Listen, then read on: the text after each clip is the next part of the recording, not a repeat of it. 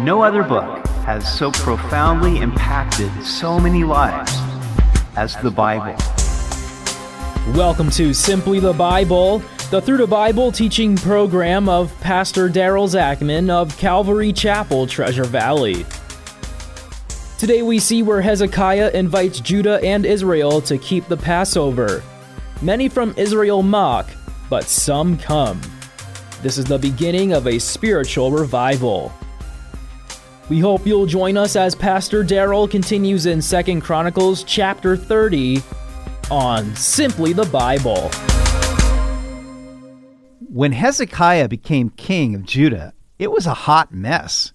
King Ahaz, his father, had left things disastrous. He had led the entire nation into the worship of Baal. He had even shut up the temple of the Lord so the people couldn't worship there.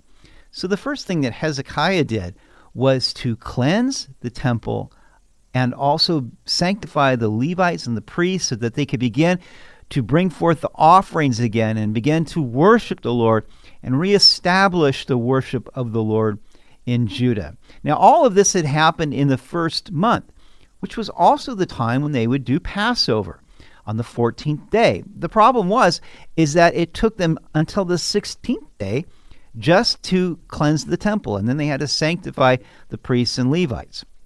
So we pick it up today in 2 Chronicles chapter 30. And Hezekiah sent to all Israel and Judah, and also wrote letters to Ephraim and Manasseh that they should come to the house of the Lord at Jerusalem to keep the Passover to the Lord of Israel. For the king and his leaders and all the assembly in Jerusalem had agreed to keep the Passover in the second month. For they could not keep it at the regular time because a sufficient number of priests had not consecrated themselves, nor had the people gathered together at Jerusalem. And the matter pleased the king and all the assembly. So they resolved to make a proclamation throughout all Israel from Beersheba to Dan, that they should come to keep the Passover to the Lord God of Israel at Jerusalem, since they had not done it for a long time in the prescribed manner.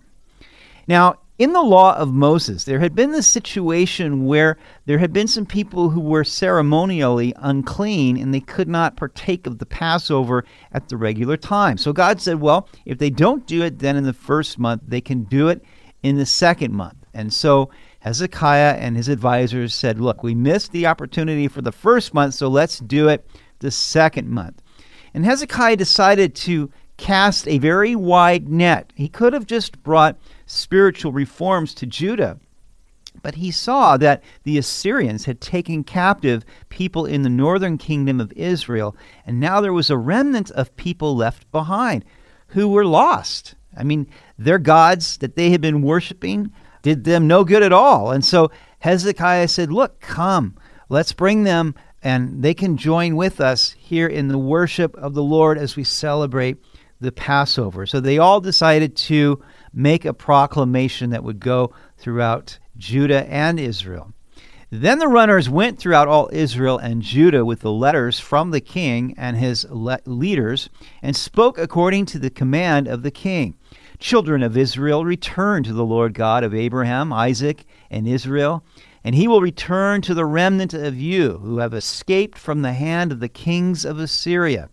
And do not be like your fathers and your brethren who trespassed against the Lord God of their fathers, so that he gave them up to desolation, as you see.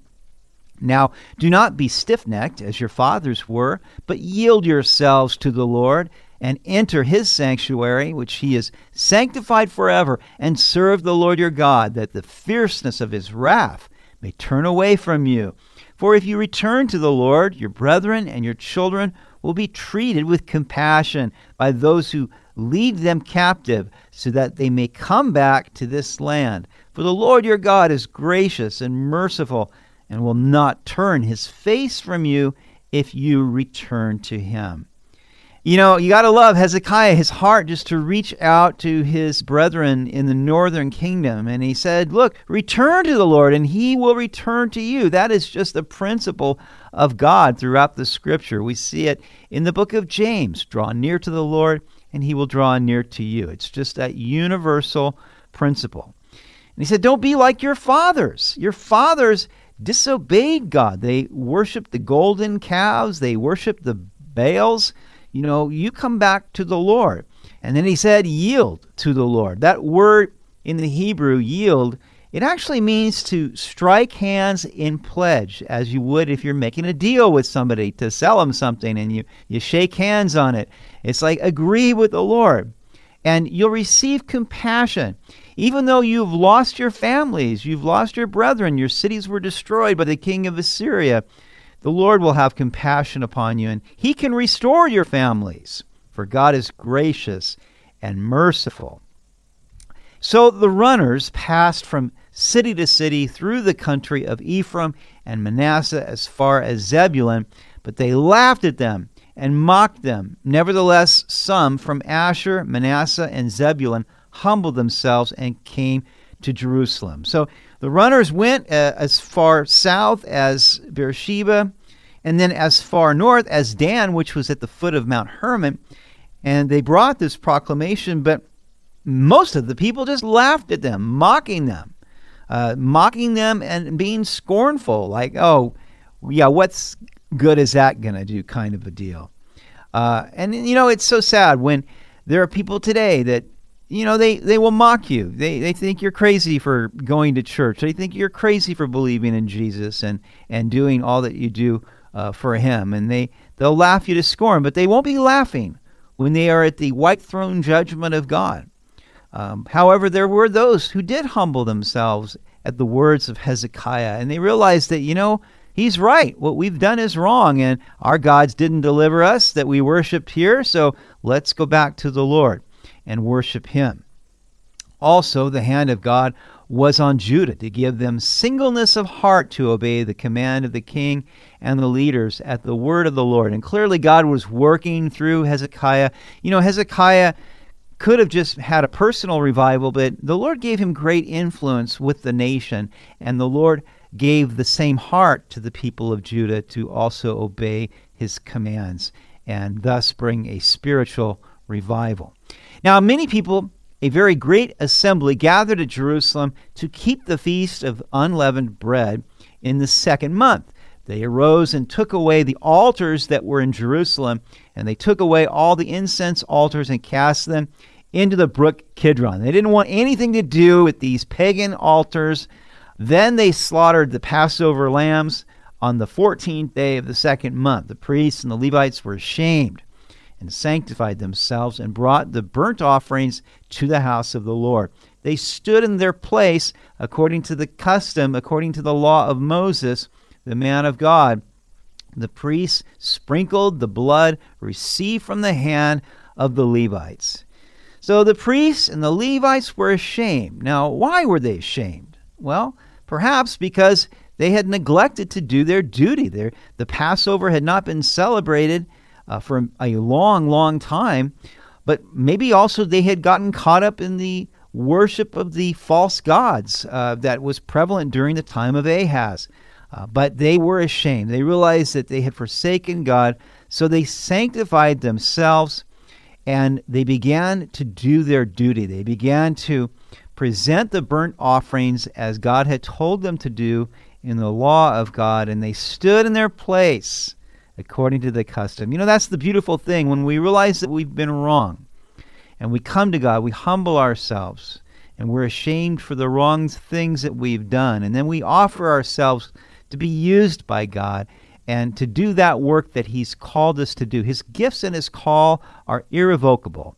And we say, Lord, here I am, use me, and begin to stand in the place where he's called us, standing firm in the grace of God, and then doing our duty. And then, of course, they sprinkled the blood received from the hand of the Levites. That sprinkling of the blood was for forgiveness, for atonement, as they were serving the Lord, serving the people, and bringing atonement to them for the sins of the people.